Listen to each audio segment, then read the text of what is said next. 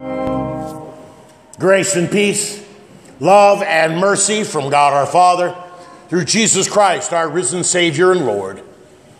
Amen. Text for our meditation this morning, those almost strange words from our gospel reading, Matthew 11, 12 to 19, especially these words. But to what shall I compare this generation? It is like children sitting in the marketplace and calling to their playmates. We played the flute for you, and you did not dance. We sang a dirge, and you did not mourn. Dear brothers and sisters in Christ, Jesus asks a question of his disciples, and that question is for us today as well. To what shall I compare this generation? Some translations would say this present generation. You ever wonder what people will say or write about us 25, 50, maybe 100 years from now when they look back on this present generation? Might be interesting. Think about it. What will history say about us right here and right now? This week, I took just a little bit of an exercise to give some headlines. You want to know what this present generation is about? Well, male runner wins NCAA conference female athlete of the week. United States congressman admits to polyamorous relationships and wife swapping. If you don't know what polyamorous is, look it up. High school girl lectures the world on climate change. $1 trillion trade deficit in the United States. 2,411 aborted babies kept as a trophy by an abortion doctor. No charges are expected to be filed. A Columbia, Missouri church was banned from a local arts festival after the pastor preached a sermon on traditional biblical sexuality. This present generation. These are the headlines, folks. I didn't make it up. Got sources for every one. What will people say about us in the future? Will they say, oh, they were on the right side of history? Or will they say, how could they be so foolish? My friends, today, God's Word is teaching us a vital lesson. It seems kind of crazy and kind of strange how Jesus teaches this. But he says at the very beginning, from the days of John the Baptist until now, the kingdom of heaven has suffered violence, and the violent take it by force. Friends, there is a war going on. And I'm not talking about a war in the Middle East or a war between political factions here. There is a war going on against the Christian church. There is a war going on where the world and the culture of this world is attacking Christianity. And it's nothing new.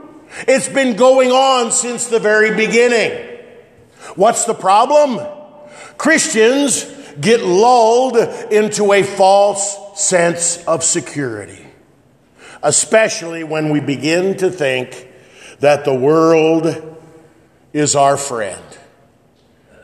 You don't have to go very far to hear leaders in the church, even some Lutherans, who will say, take a look around. The world is winning.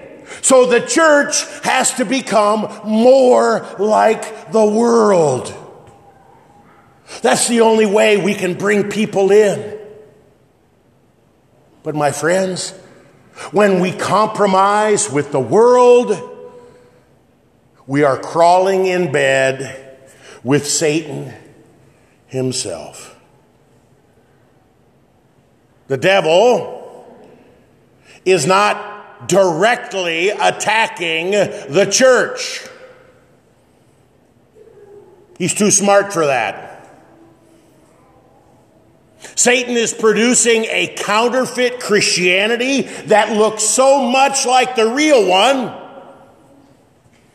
Good Christians, like you and me, are afraid to speak up. We're afraid to confess the truth. And if there is ever a day when we should be reminded about boldly confessing the truth, it is the day that we as Lutheran Christians gather to remember the posting of the 95 Theses on the church door in Wittenberg, 1517, confessing the truth.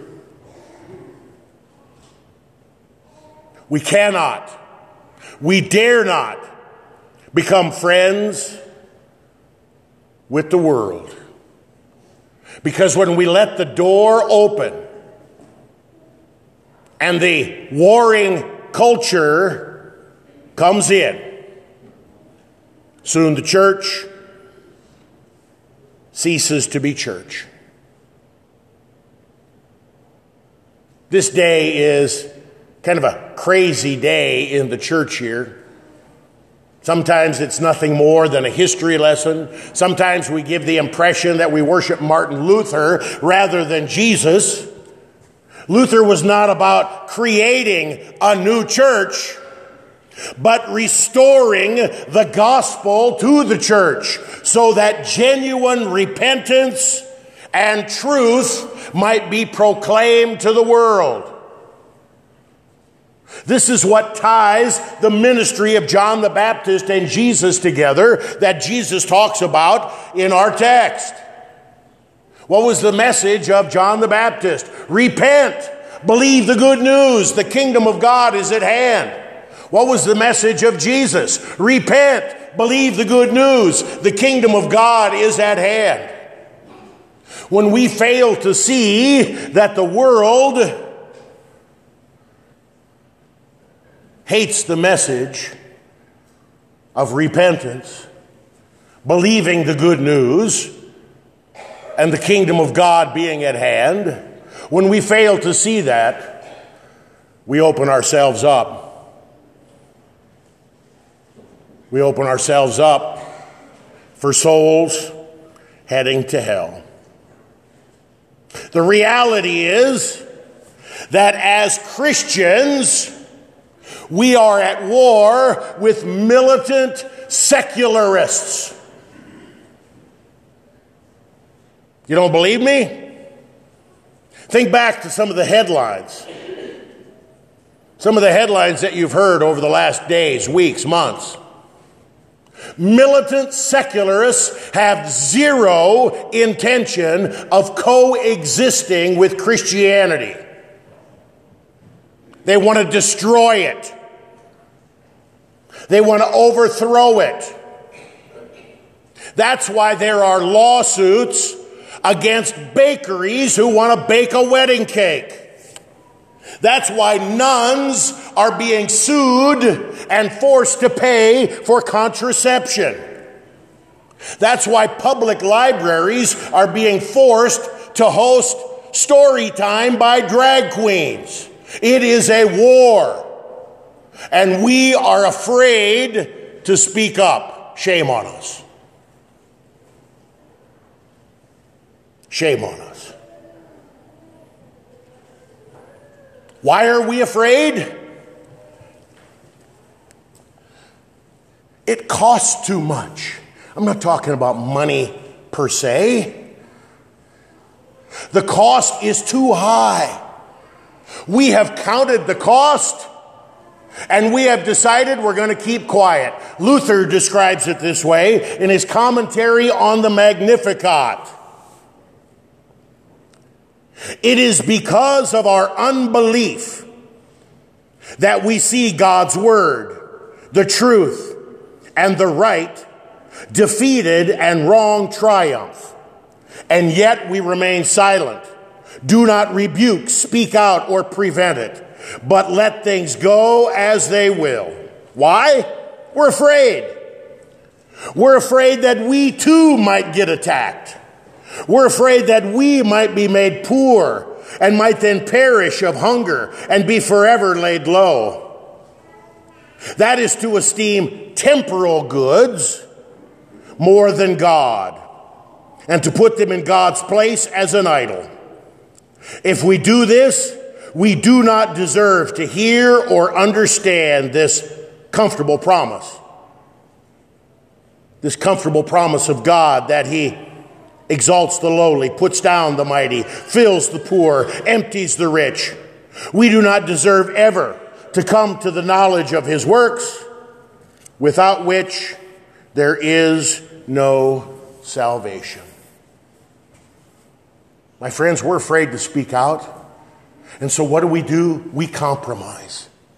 We think we can be friends with the world. We do it because we're enamored with dollars and seats. As long as the numbers are up, the message doesn't matter. Yesterday, an Episcopal priest said that his church has too much emphasis on the resurrection of Jesus from the dead, and that's why young people are staying away. My friends, there's nothing new under the sun. From the time of John the Baptist until now, the kingdom of God has suffered violence. Jesus teaches us with this illustration about dancing in the marketplace that the world is never satisfied. The world says dance, and then it doesn't like the way you dance. John the Baptist was criticized because he dressed strange. He went out into the country. He had a weird diet. He was austere, almost like a hermit. Oh, he's too weird and strange. Jesus was just the opposite. He hung around with the sinners and the tax collectors. Oh, look at that, a scandalous lifestyle. It doesn't matter what the church does. With regard to compromising with the world will never be happy. So what do? We confess the truth. We confess the truth in season or out of season. We confess the truth whether there's a Democrat or a Republican in elected office. We confess the truth no matter what. My friends, the wisdom of this world is foolishness in the sight of God. 1 Corinthians 1. But at the end of our text, Jesus says, wisdom is justified by her deeds. Wisdom is justified by her deeds. The fear of the Lord is the beginning of wisdom.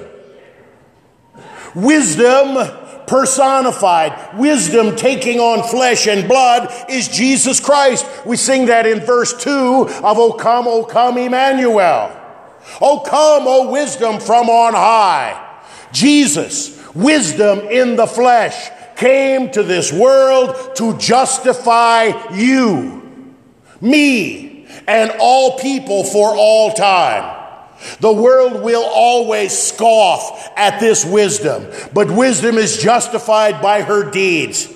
What did wisdom do? Wisdom took on flesh and blood. Wisdom fulfilled the law on behalf of the whole world. Wisdom went to the cross, bearing your sin and mine.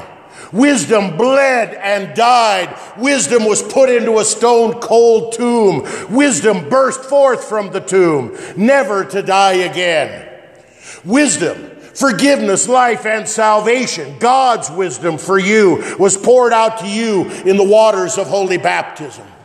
The forgiveness of sins feeds you, nourishes you, strengthens you, and pumps in your vein as you eat and drink the crucified and resurrected body of Jesus Christ. The world will always laugh at this.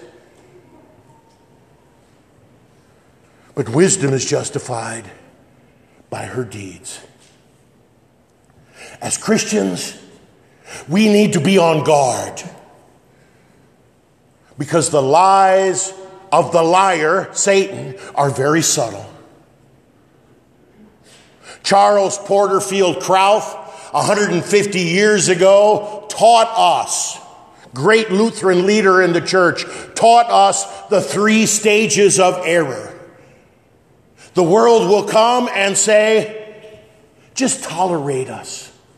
Just tolerate us. Everything will be fine. We pose no threat to you. After a while, the world will say, all we want is equality. After a while, the world will say, we are supreme. Your message must go down and ours must increase. In the history of the world, these 3 stages of error are ever present. And I would add a 4th. This present generation, if you don't celebrate my error, you are evil. My friends, the devil, the world, and even our own sinful flesh will never stop. We'll never stop attacking the truth. We'll never stop trying to put down and minimize the good news of the gospel of Jesus Christ. But as we heard in our first reading, the gospel is eternal. There is nothing that can overcome Christ and his word for you. Today, brothers and sisters in Christ, let us confess that too many times we have kept silent when we could have confessed the truth. Too many times when we have freely and willingly compromised God's word for the sake of popularity or existence. And let us cling together to the forgiveness, life, and salvation won by the bloody death and glorious resurrection of Jesus Christ for you and for me. This is our life. This is our hope. This is our confession. This is the truth, the eternal truth that is ours for all time. Thanks be to God. Amen. Now may the peace of God, which far surpasses all wisdom and understanding, keep our hearts, our minds, our confession of the truth in Christ Jesus our Lord. Amen.